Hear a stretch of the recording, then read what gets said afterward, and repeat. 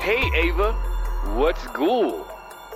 You're listening to Ask Ava, the Wicked Friends series with more great advice from Ava Knows.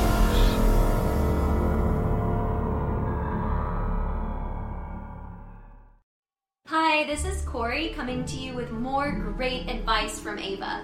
Today's letter is from Damien and it reads, "A good friend of mine is in his late 50s and has been through a lot in his life.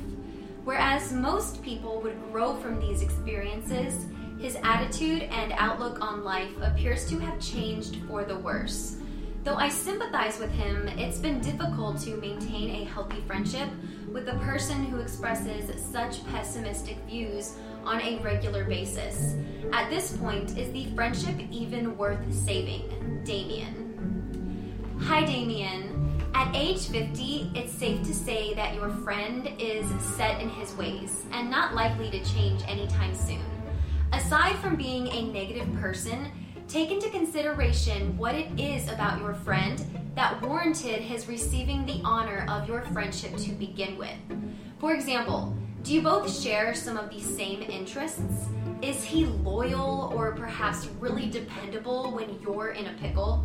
The point is, your friend's inability to engage in positive conversation might not be one of his strong points. To salvage the friendship, consider gravitating towards those activities that initially brought the two of you together. For instance, if your friend is the best moviegoer, then allow him to be just that, the best moviegoer.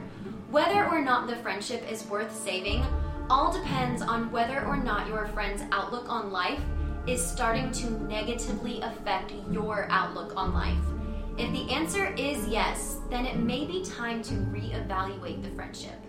Once again, this is Corey, and good luck.